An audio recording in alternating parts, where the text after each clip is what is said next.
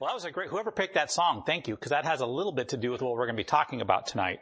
I'm going to tell you a story first to begin off with. In the late 1980s, I was on board the USS Dwight D. Eisenhower. It's a nuclear carrier. And we pulled into Livorno, Italy. And that's, for in our case, you have to anchor way out. We can't pull up to the piers because we carry weapons we can neither confirm nor deny. So we have to anchor out. And then we have these little small boats that if the weather's bad, you get pretty sick on your way to the shore. Got to there, they dropped us off at a U.S. Army base. From there, we went out of the base, went down to the local train station, and took a train to the city of Pisa. And anybody have any idea of anything famous in the city of Pisa in Italy? There might be something there. And it's called the Leaning Tower of Pisa. And while we were there, by the way, the Pisa comes from the Greek word meaning marshy ground. So, that kind of shows you whoever had the bright idea to build this. The current example of that is Centralia Chehalis, which is built on what used to be called Sutter's Swamp. So it, 500 years later, 800 years later, still doesn't mean anything. The tower was started in 1173 and completed in 1399. Construction was interrupted several times by wars, debt, and while engineers worked on solutions to correct the lean.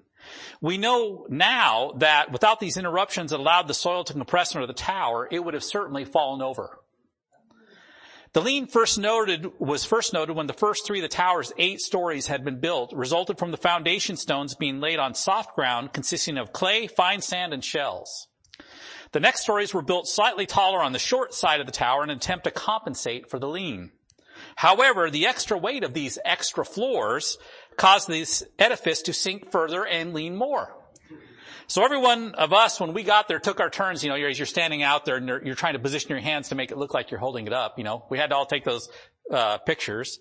And back when we were there, you're actually allowed to go into it. And you have this little narrow steps and it's just going around and around the inside. About halfway up, there's an area where you can get out. Well, you could get out, but except it was blocked off so you couldn't. And then you go all the way up the top and then you could look down, from there on both sides. And then when we came back 2 years later, they had closed it down. Nobody was allowed to go up into the Leaning Tower of Pisa anymore. And it stayed that way all the way up until about 2001. And they did work from 1990 to 2001 to try to get that solidified to stop the lean. In 2002, they reopened up the Leaning Tower of Pisa. And by May 2008, the sensors they have installed in there showed that the tower had become stable and stopped moving. And so now they expect that the Leaning Tower of Pisa will last another 200 years based on if nothing else changes tectonically. And so one of the things I want to start off with is thinking about a foundation.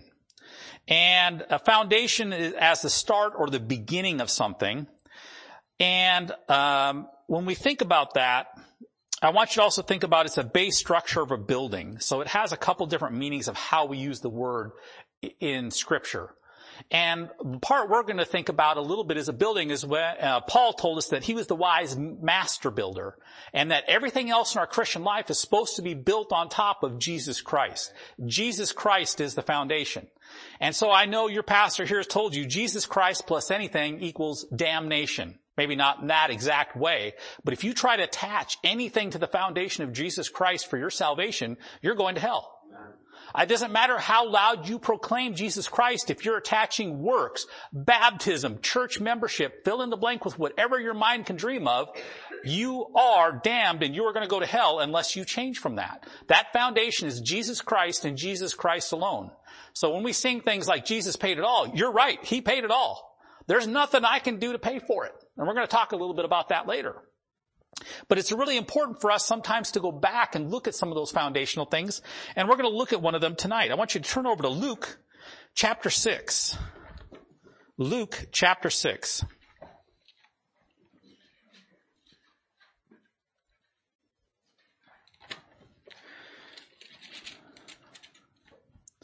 Luke chapter 6, and we're going to start in verse 46. In Luke 6:46, it says, it's the Lord speaking. It says, "Why call ye me Lord, Lord, and do not the things which I say? Whosoever cometh to me and heareth my sayings and doeth them, I will show you to whom he is like. He is like a man which built an house and digged deep and laid the foundation on a rock. And when the flood arose, the stream beat vehemently upon that house and could not shake it, for it was founded on a rock. But he that heareth and doeth not is like a man that without a foundation built an house upon the earth, against which the stream did beat vehemently, and immediately it fell, and the ruin of that house was great. And when we think of this, understand the foundation has a whole bunch of purposes when you build a house. Now, I'm not a construction guy, so do not come look at me afterwards wanting any foundation advice, any building advice. I can only probably tell you the wrong way to do it. But I do understand that foundations have three primary purposes. The first one is to support the entire load of whatever the building is that's going to be built on top of it. So that means how tall it is, how far out it goes, different roof lines, all that kind of stuff. All that load has to be designed into when you build that foundation. And when you have a well-designed and strong foundation, it keeps the building standing when the forces of nature wreak havoc on it. So whether that's flooding, like we have here all the time, whether that's windstorms, which we have periodically, whatever tornadoes, hurricanes, whatever those are, how you build that foundation is what's going to keep it safe during those kinds of things. And it's also must be built so that it keeps the ground moisture from seeping in and wrecking that foundation. So there's a whole bunch of things that foundation has to do. According to construction experts and engineers, the foundation must be able to stand the dead load and the live loads. The dead load is the weight or the load of a basic structure itself, because it remains constant. It doesn't change. And the second part is the live load, which is the weight of the people and the other objects they bring with them and rearranging things. So if you move in, maybe your wife might have you move, say, this chair over there and then over there and maybe over there and a couch. And then there's pillows to put wherever things are going or whatever else. And, you have those things to do. Things get moved all the way around. That foundation needs to support that and be designed for that. And so when we look at all of this stuff, we have to understand that the foundation is customized. It's personal. One of the things about a foundation is I don't know how every one of you came to know the Lord Jesus Christ. All I can tell you is what happened to me. I was a 5-year-old boy watching Billy Graham on TV in Glasgow, Montana. Probably most of you have no clue where Glasgow, Montana is. It's up in the northeast end of the corner, and the only fame it had is it used to have an Air Force base. Now the whole area is all rich people from Hollywood bought all out the land, and nobody can live there that used to live there. Because it was not a rich, fancy place when I was there. But nonetheless, I got saved there as a young person. We have people in our church and a lot of other people I met, they didn't get saved at 5 years old. They may get saved at a much later age. We've had people that have been in their 60s and 70s who get saved. That foundation of Jesus Christ is different for each person. It's customized to that person. It's not a one-size-fit-all. That's the nice thing about our Savior. So I want you to turn to 1 Corinthians chapter 3. 1 Corinthians chapter 3.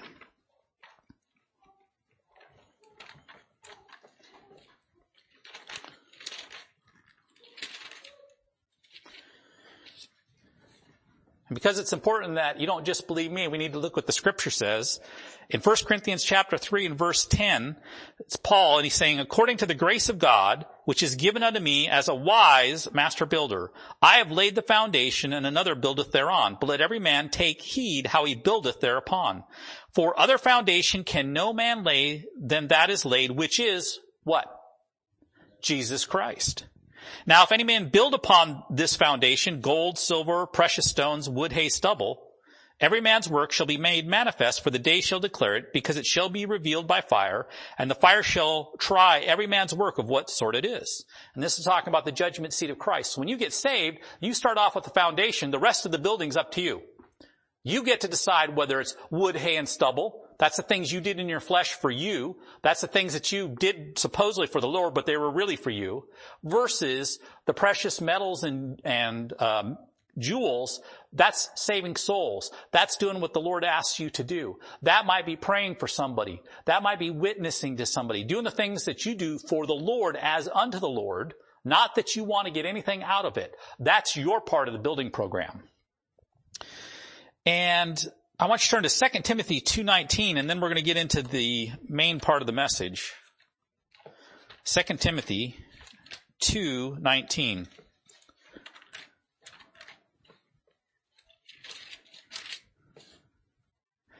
And this, once again, is Apostle Paul. He's talking to Timothy, his son, in the figurative sense, as his son in the ministry. And he's saying, nevertheless, the foundation of God standeth sure, having this seal, the Lord knoweth them that are his. And let everyone that nameth the name of Christ depart from iniquity. If you're saved, God knows who you are. By the way, if you're not saved, God still knows who you are. He still knows the number of hairs that you have on your head. He knows everything that you've said that's come out of your mouth or passed through your mind as a thought. He knows it all. That's the amazing thing about our God, because I have a hard enough time keeping up with my own brain. To imagine that there's a God that's everywhere, omnipresent, knows everything, has all power, is an amazing thing that's very hard for me to comprehend as a human being. And so I'd like you to turn over to John chapter 6, verse 37. John chapter 6, verse 37.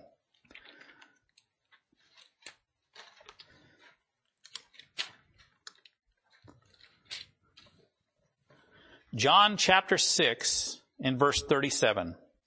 And this is the Lord speaking, and he's saying, all that the Father giveth me shall come to me, and him that cometh to me I will in no wise what? Okay, so Jesus Christ says, if you come to him and you come to him with an open heart, he says, I'm not going to cast you away. You're going to come and I'm going to accept you. So that means it doesn't matter who you are, how bad of an evil, wicked person you are, no matter what horrible things you've ever done for your life, if you've come to the Lord Jesus Christ and asked him to please save you, he will. But it has to be done from the heart, not from the head. That's the important difference. So one of the things that we get out of this, God promises, or Lord Jesus Christ in this case promises, if you come to him, he's not going to throw you out of the family. I mean, let's face it, there's a lot of families that in this world that exist today where people are cast out of their families. They're not welcome to come back home anymore. They're not welcomed by the aunts and uncles. They're not welcomed by the cousins and the siblings. And that's an unfortunate thing, but that's the truth. I have some step siblings that I've never met any of them. And only one of them actually had any desire at all to even talk to me. That's not uncommon, unfortunately, in this world that we live in today. But God's not that way. Once you're part of his family, you're in. You know, it's kind of like the old saying, you can pick your friends, but you're stuck with your family. All right? God, when he paid that price for you on the cross and paid it all, he says, I don't care what you do the rest of your life. Even if you are a complete shipwreck out of it, if you came to me first and accepted me as your Savior, you're in. You're part of my family. I will never leave you nor forsake you. We have surety of God and his promises. But the next thing that comes along is, if we think about that, is, well, God won't make me lose my salvation, but what if I can do it? What if there's some way that I can lose my salvation? And I want you to turn over to Ephesians chapter 2, verses 8 and 9. Now, probably all of you or most of you know these verses. This is probably nothing new to you, but I think sometimes it's needful to go back and review things, because you may have the opportunity to talk to somebody else about things like this. So in Ephesians chapter 2, verses 8 and 9, we're going to read, it says, for by what?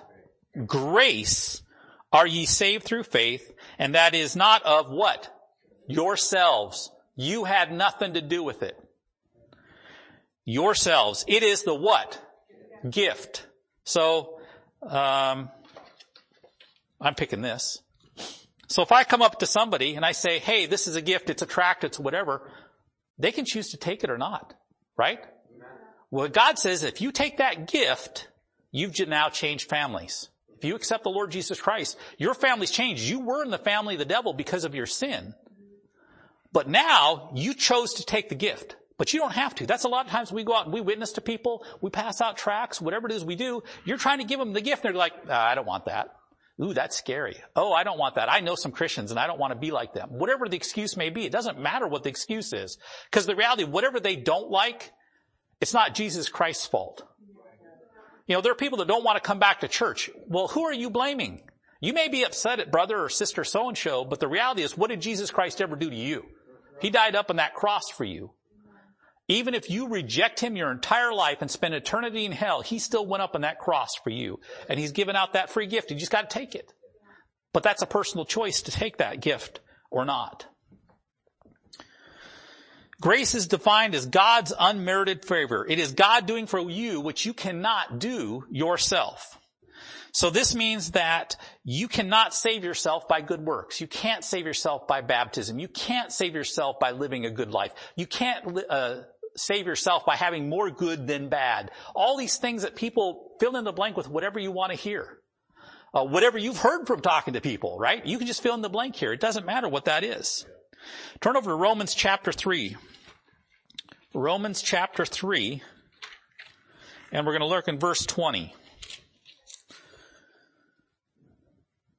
Romans chapter 3 and verse 20 says, therefore, by the deeds of the what? The law. There shall no flesh be what? Justified in his sight. You cannot keep the law perfectly. Therefore, you cannot be justified. Because here's the thing about the law. If you go down the road and you get stopped for speeding, you broke the law. Period. Now, if you're a guy, that means you're getting the ticket. If you're a girl, you can bat your eyelashes, smile, whatever it is. I have no idea what this experience is because I've never had it. It's pulled over. It's time for a ticket kind of thing. And hey, I deserve it. I broke the law. You can't unbreak the law once you broke it. There's a penalty that goes with that. And God says the penalty of breaking his law is death. So if we don't want to have to deal with that whole death issue, there's only one way out, and that's his way. Because he's already said, all it takes is one sin. Now let's face it, none of us have to worry about that.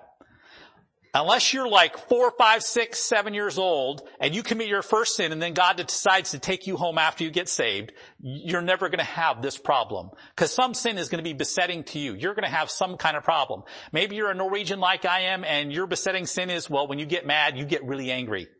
Whatever yours is. We all have those things that are very hard for us and difficult for us to work on, and we need the Lord Jesus Christ to help us on those. In Titus 3:5, it says, not by works of righteousness which we have done.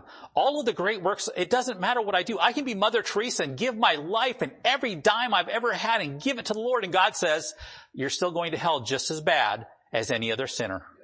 Why? Because you rejected my son. You rejected the free gift. And we have people that because of pride or whatever else, they're like, well, if I can't do it my way, I'm not going to do it. That's very sad. It's tragic.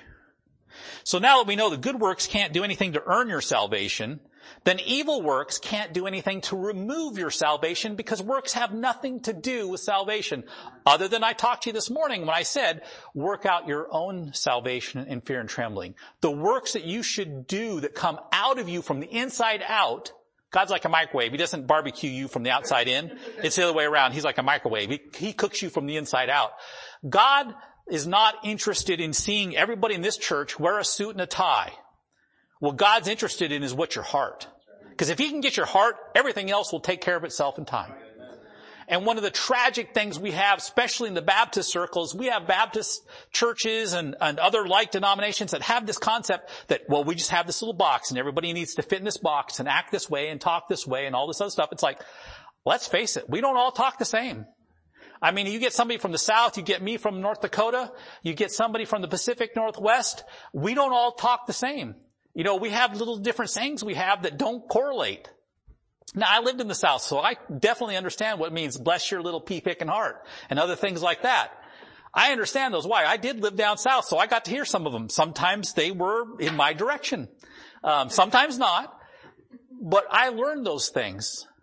Because why? We're individuals. No two of us are alike. You can have a set of twins, and guess what? They can be identical, and they're still not identical. God knows the difference. God understands the difference. So I want you to turn over to back to Ephesians chapter 2, verses 8 and 9. So, in order to lose your salvation, you have to believe the faith of Christ is faulty. I want you to hear what I'm saying.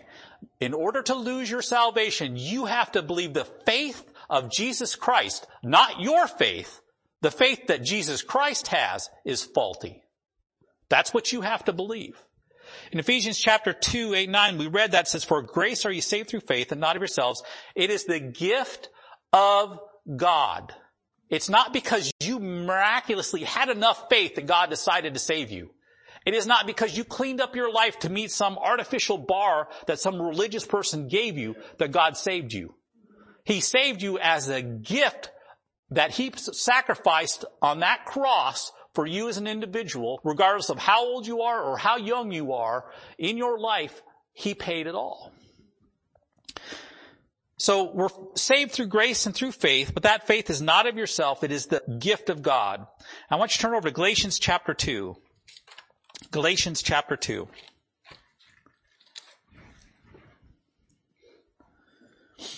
Or actually, no, let's skip past that. I want to be mindful of the time tonight.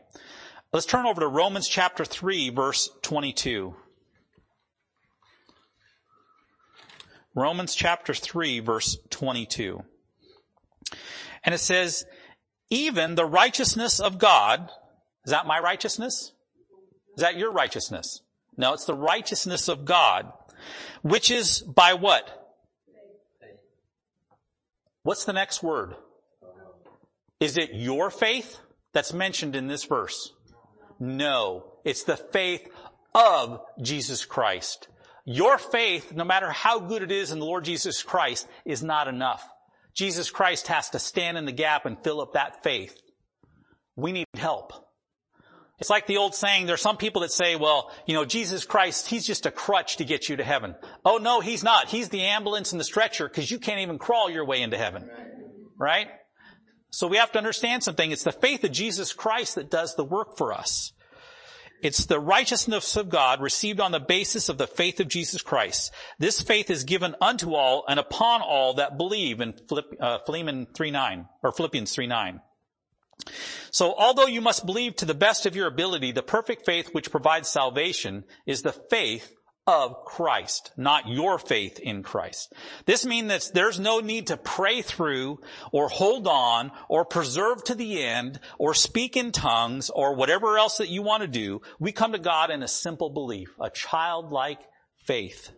And He completes our faulty faith and does the transaction. Why? Because our faith falters. I can tell you honestly, as being as old as I am now, there are times my faith has not been as strong as it should have been. There are times where God knows that I should have been stronger than I was, where, God, I really want to believe you and I really want to trust you. And I know that there's a promise in this Bible, but really, it wasn't there. So my faith is never going to be enough to keep me saved. The next thing people will deal with is dealing with imputed righteousness. Now, impute means, in the simple way to think of it, it's something you're giving to somebody else. He's taking the righteousness of Jesus Christ and He's imputing it. He's giving it to you in a legal sense. Think of a lawyer writing up a document, because let's face it, most of us are not going to use this big of words if we don't have to. But imputed righteousness means He's taking the righteousness of Christ, who's perfect, and He's applying it to your account. So when God looks down at you from heaven, you look like Jesus Christ. You're perfect. You're sinless. Now, there is a proviso here. You're not really sinless, right? Because we still have this flesh within us that wants to do all sorts of bad things. But when we got saved, God does an operation, the circumcision done without hands, that separates our soul from our flesh. That means all the sins that the soul does not get applied to our soul. Our flesh, no matter what it lusts after things, it does things, it does not get to apply to our account because He separated us, He circumcised us from the flesh. And He took that soul and He welded it to His Holy Spirit so that when you die, you go up. You get to go to the good place. You get to sing some hosannas with a voice that I don't have right now, and praise God, I'm not the one leading songs, because the rest of you would be running in fear. Let's turn over to Galatians chapter 3, verse 13. Galatians chapter 3, verse 13.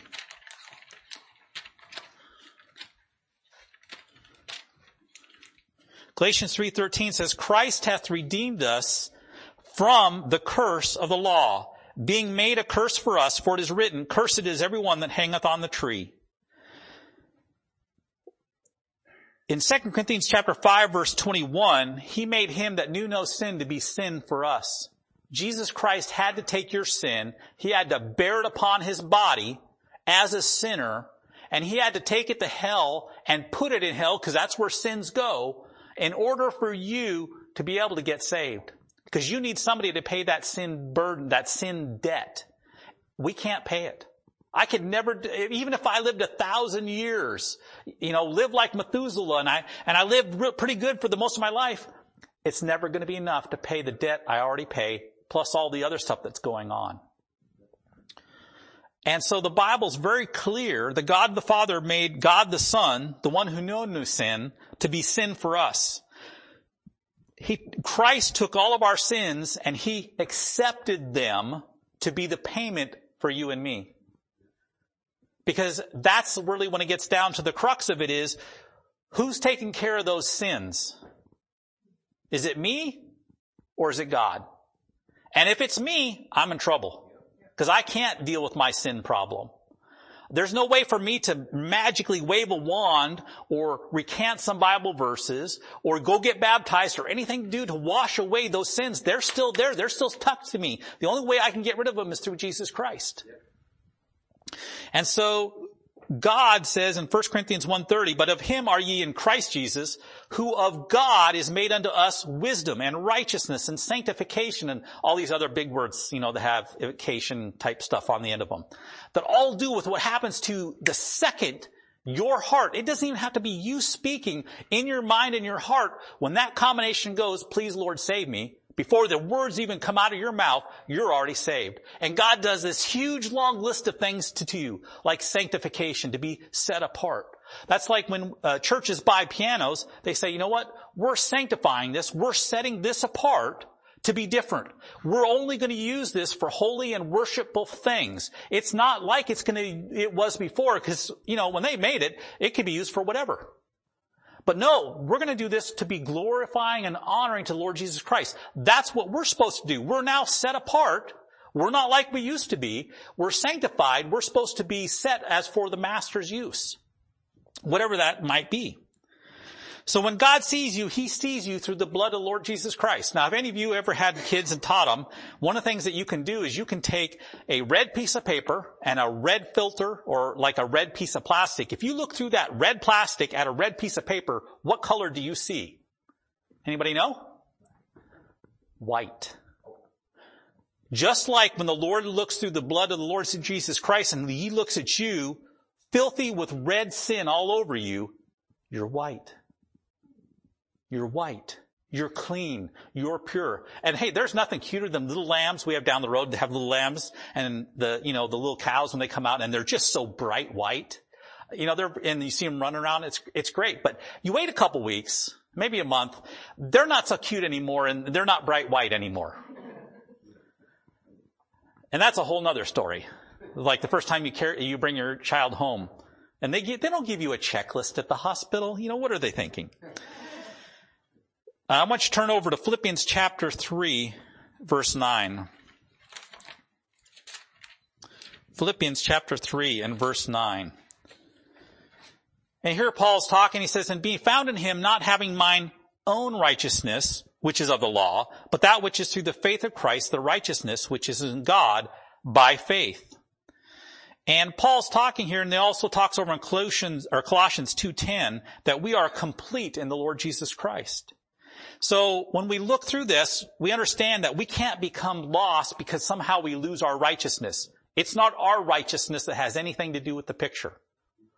And that's an important thing to remember, because so many people are trying to dress up and talk right and do right, and they live in fear of all these laws and rules and things that some churches produce. Why? Because they don't understand the fact it's not you. It's him. On top of that, can the pardon be removed for your sins? God pardoned your sins.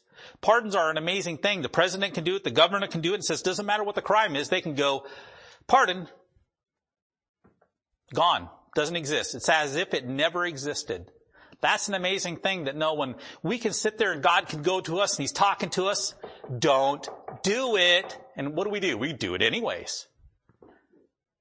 And then we come back later to the Lord and okay, Lord, I'm sorry. I messed up. Does that somehow make me saved again? No. It doesn't matter about my own personal righteousness, my own personal works. It doesn't have anything to do with it. Now, I need to get it right. That's called fellowship. That fellowship is I want to have a close relationship with the Lord. You know, it's like when you're driving and something bad happens, you're like, oh Lord, you want to have a good relationship with the Lord when you're doing one of those kind of prayers. Oh Lord, save me from stupid me. Right? You don't want to go, oh Lord, I have not been living right and I've been doing all the right things and have to go through this long prayer to restore that fellowship to then get to the Lord and go, please save me. And if you're, you know, like I was as an early 20-something, I didn't do that, but I can tell you what, I was sure thinking, oh Lord, please save me. Did he still listen to me? Absolutely.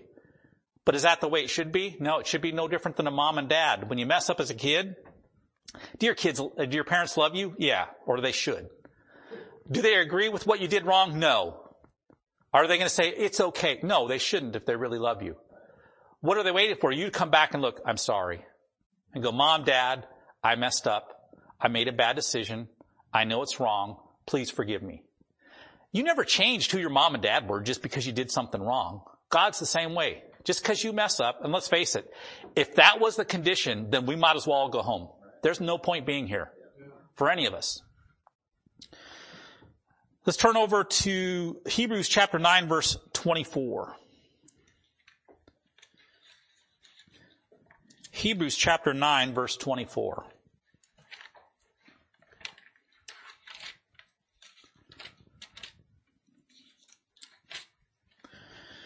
For Christ has not entered into the holy places made with hands, which are figures of the true, but into heaven itself, now to appear in the presence of God for us.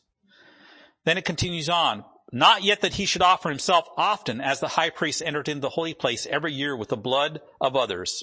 For then must he often have suffered since the foundation of the world, but now once, in the end of the world, hath he appeared to put away sin by the sacrifice of himself. And as it is appointed unto men once to die, but after this, the judgment. So Christ was offered to bear the sins of many, and unto them that look for him shall he appear the second time without sin unto salvation. When Jesus Christ died on that cross, he paid for all the sins you've ever committed in your life. But as we talked before, you got to accept that gift. When you accept the gift, you've got the greatest monopoly get out of jail free card ever made. Because God says, no matter how stupid, boneheaded of a teenager you are, or a 20-something, or an 80-something-year-old person, God's what? I'm still not going to take my love away from you. You're still my child, and you're still going to go to heaven. Now, you may have a rotten testimony. You may have no rewards at the judgment seat of Christ. You may lose your inheritance, but you're still going to go to heaven. Why?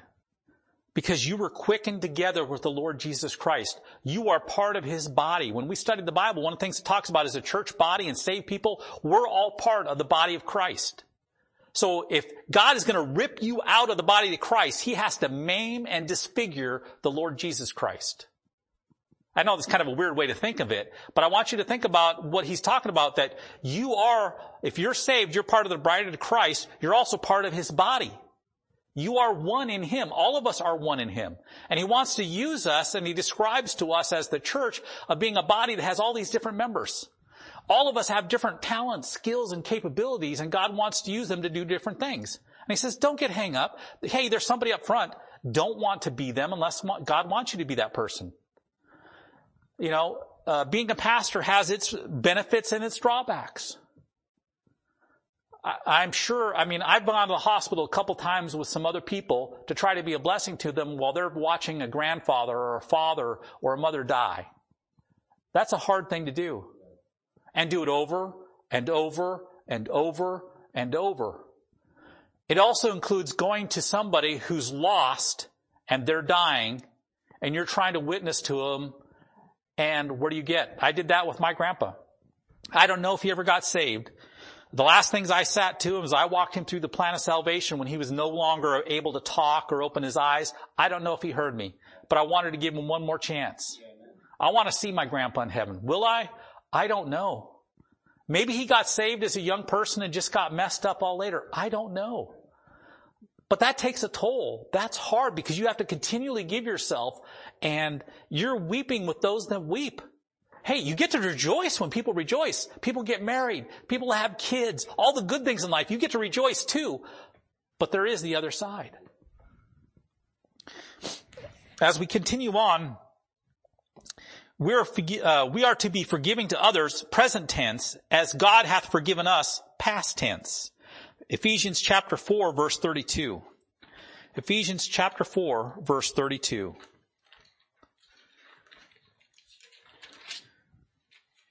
This is one of the reasons why people who don't care what Bible version they read, this is one of the examples here when we read this verse, why it is so important. Ephesians chapter 4, verse 32 says, "And be ye kind one to another, tenderhearted, forgiving one another, even as God for Christ's sake," what's the next word? Hath. What does hath mean? Past tense. God, all the way back when you got saved, forgave you for it all. Even knowing that you're still going to mess up and do all the other stuff, God forgave you for all of that. And he says, because I forgave you in the past, it says here, I want you to be kind. I want you to be tenderhearted. I want you to forgive other people when they do stuff against you. Guess what? That could be the brethren. That church-wise or in your family. That could be your coworkers. That could be somebody you meet at Walmart. Maybe the Walmart greeter isn't the happiest go-lucky person you've ever met in your life. Maybe they're a very cranky ex-cab driver. You don't know who you're going to meet. But God says, remember what I did for you. Remember what I did on the cross. And because of that, if you think on that, it's going to make it a lot easier for you to go, Lord, I really don't like this person. But go, Lord, please help me because I know it's the right thing to do. I know, Lord, that I need to let this go and I need to give this back to you and help me with that. So one of the other things it also shows us is that there's no need to go back continually and get prayed up over everything. Did you lose your salvation? Oh, I'll go get it back again, right? I need to pray to get that back. And there's, unfortunately, if you want to, there's a book verse in Hebrews that tells you, look, if you lost it, you can't get it back. But it's so much more than that. Is look, Christ only paid that price once. He's not doing it again. You either believe the book and you did what God said you to do and you believe what God said, or you're saying God's a liar. That's as simple as it gets. And I know that sometimes is a little bit hard and a little bit difficult, and that's not the way I would try to express it to somebody if I was witnessing to them. But that is the element of truth, is when we talk to them, is the fact that if you're witnessing to them about all of this, it's not going back and going back and going back. You're either part of the family or not. You're not coming back to God going, please let me back in your family. I messed up, so you got rid of me. Let me back in. God says, no, you're in the family. You may be a wayward one.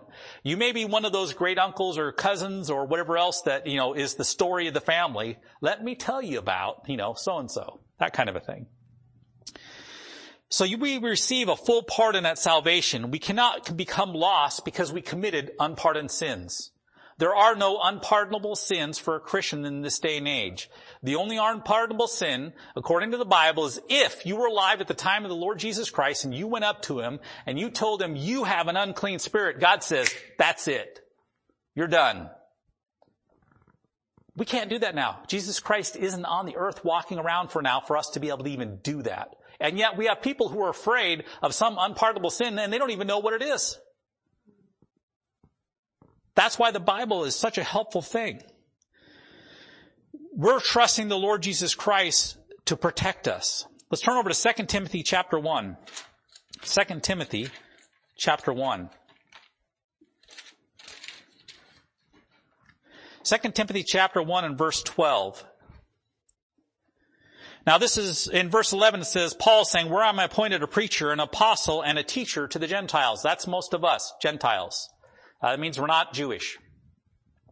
Verse 12, for the which cause I also suffer these things. Nevertheless, I'm not ashamed, for I know whom I've believed, and am persuaded that he is able to keep that which I have committed unto him against that day. Paul's saying, look, I got saved. I've learned all these things from the Lord and everything else, but I'm trusting the Lord to get me to the other side. I'm not trusting in me. And if Paul can't trust in him, look at all the things that he did. I mean, let's face it. If Paul was the standard, I've already lost. And Paul says, I don't even trust the things that I did. And he's saying, I'm trusting the Lord to get me to the other side. Then we have to do the same thing. So God's committed to keeping our soul to the end. Let's turn over to 1 Corinthians chapter 1:8 because I want to give you more than one verse. 1 Corinthians 1:8. And once again, verse 7 gives us the context, which is the Lord Jesus Christ. And it says, who, being the Lord Jesus Christ from verse 7, also confirm you unto the end, that ye may be blameless in the day of our Lord Jesus Christ. You are going to heaven because God doesn't account you legally as blameless. Your sins are gone. They were judged at the cross. Now your works, that's a whole different judgment. That's a whole different thing. God's going to judge that later. But he's going to confirm you until the end. Therefore, you cannot become lost by failing in some commitment to Christ, because your salvation is based on the commitment of God. And let's face it, no matter how much I love and I care for people, my commitments to people will never match what God's are. I may always try to follow through with my promises, but I'm going to fail. God doesn't. And that's the amazing thing from him. And the last thing on this I want you to look at is in Ephesians chapter 1:13. Ephesians 1:13.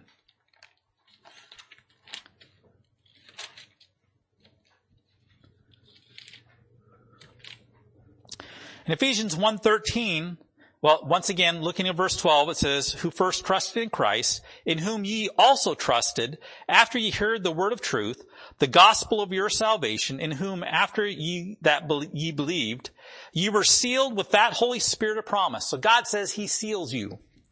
Now, does anybody here remember how seals used to work in Bible times?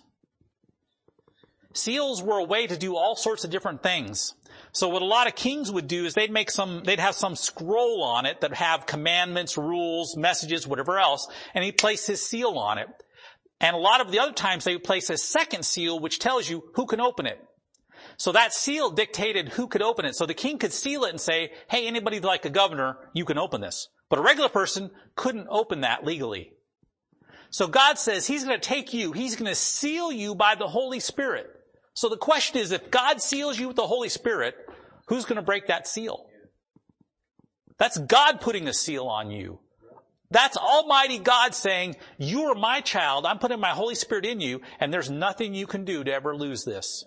And why? Because he says he's going to seal you. Well, let's read the verse. The next verse we need to look at. Let's go down to Ephesians chapter 4, verse 30. Ephesians 4:30. It says, and grieve not the Holy Spirit of God, whereby ye are sealed unto the day of redemption. Once God seals you, you stay sealed until it's time for you to go home. And that's an amazing thing that God says, you know what?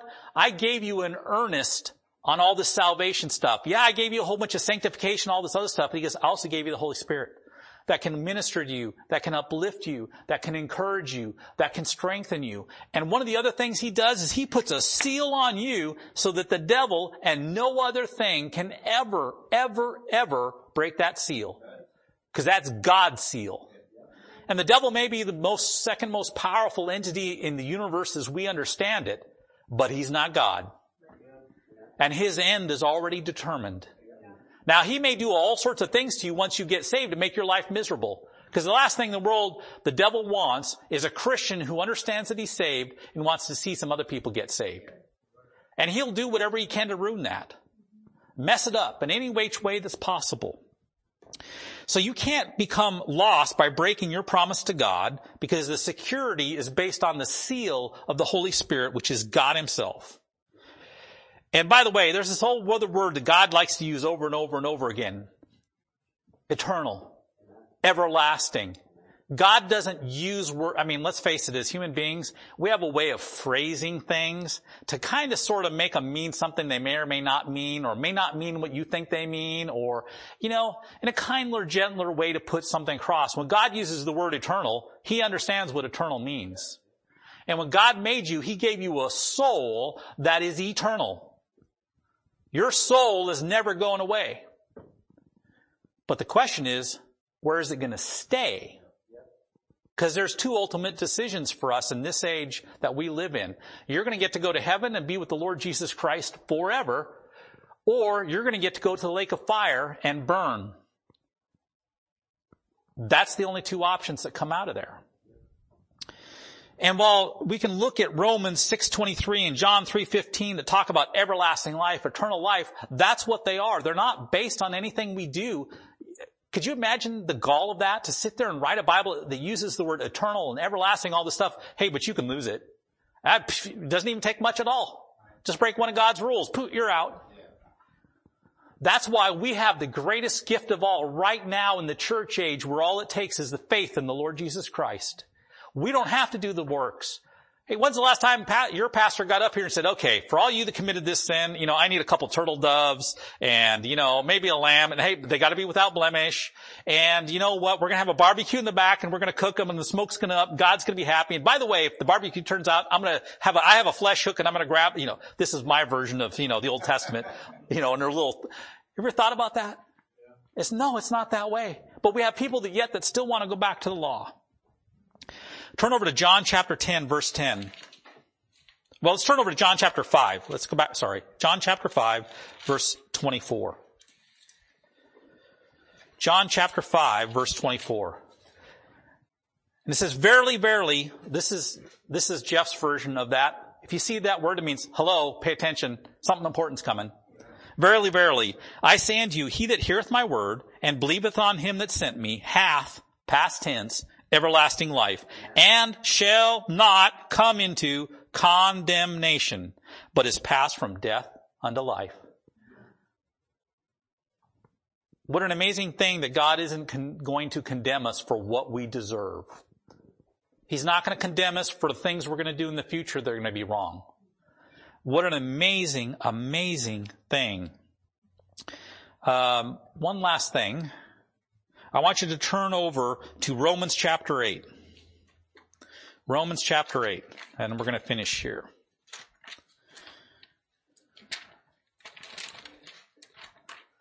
Romans chapter 8, and we're going to read verse 35 to 39. Verse 35. Who shall separate us from the love of Christ? You got somebody who thinks they can lose their salvation. Here's a question for you from God. Who shall separate us from the love of Christ? Shall tribulation or distress or persecution or famine or nakedness or peril or sword? As it is written, for thy sake we are killed all the day long. We are counted as sheep for the slaughter. Nay, in all these things we are more than conquerors through him that loved us. For I am persuaded that neither death, nor life, nor angels, nor principalities, nor powers, nor things present, nor things to come, nor height, nor depth, nor any other creature shall be able to separate us from the love of God, which is in Christ Jesus our Lord. So here's the Jeff short version, or long version of that verse. Death, you can't lose it when you die. Life, you can't lose it while you're living. Angels, they can't take it from you. Principalities, the government can't take it. Powers, the devil can't use things and somehow magically take away your salvation. Things present, nothing happening to you right now can ever cause you to lose your salvation. Things to come, nothing in the future will ever be able to make you lose your salvation. Height, nothing above you can cause you to lose your salvation. Depth, nothing below you can cause you to lose your salvation. And on top of that, he throws in this extra one. Oh, by the way, nor any other creature. So even if you have imaginations of whatever the devil put in your brain or you saw in a movie, it can't take away your salvation, either. There is no creature in the 7th, 10th, 23rd, dimension or whatever you want to pick out that's going to be able to come and take your salvation away from you. God says it is impossible.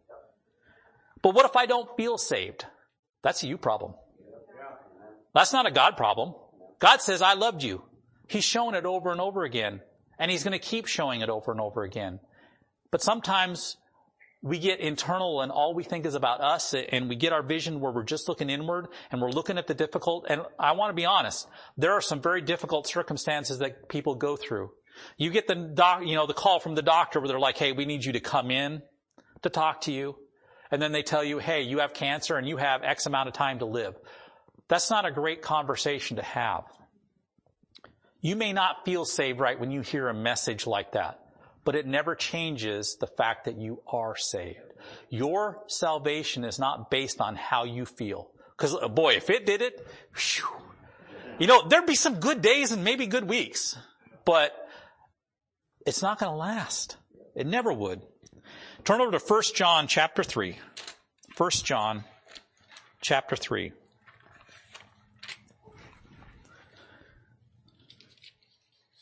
And we're going to look in verse 20.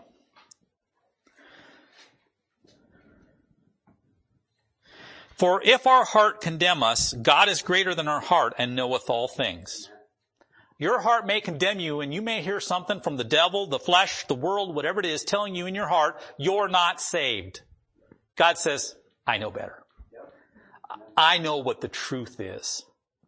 Don't listen to all these outside voices and things that have nothing to do with what's going on. Listen to me. Listen to what God wrote over and over. And by the way, I skipped through a whole bunch of other verses that I have for this, for sake of brevity and time. But there are more and more. And if you ever have a question about your eternal security, don't ever let that run out. Get a hold of the pastor. Get a hold of somebody else to help you make sure that you have that nailed down. There's no way that you can have joy in your life if you're constantly worried about losing your salvation. God wants you to have joy, and not only just joy, He wants you to have it more abundantly after you get saved than wherever you were before. You may have had a perfect life going on before. God wants to make it even better. Now, that doesn't say God's not going to give you trials. That doesn't mean you're not going to put yourself into situations that you shouldn't get yourself into. But none of that has any bearing on the love of God and what He's done for you. Turn over to Titus 1:2. Or actually, Titus 1:2.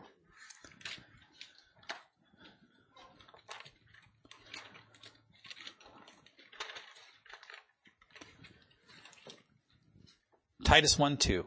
And this is Paul once again talking. And it says in Titus 1:2, in the hope of what? Eternal life.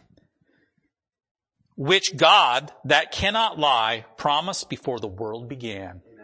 Before this world was ever created, before you and any of your relatives ever existed on this earth, and I'm talking great Adam, Grandpa Adam, before he ever thought about him or anything else, this world did not exist, and God goes, I'm already going to give you eternal life.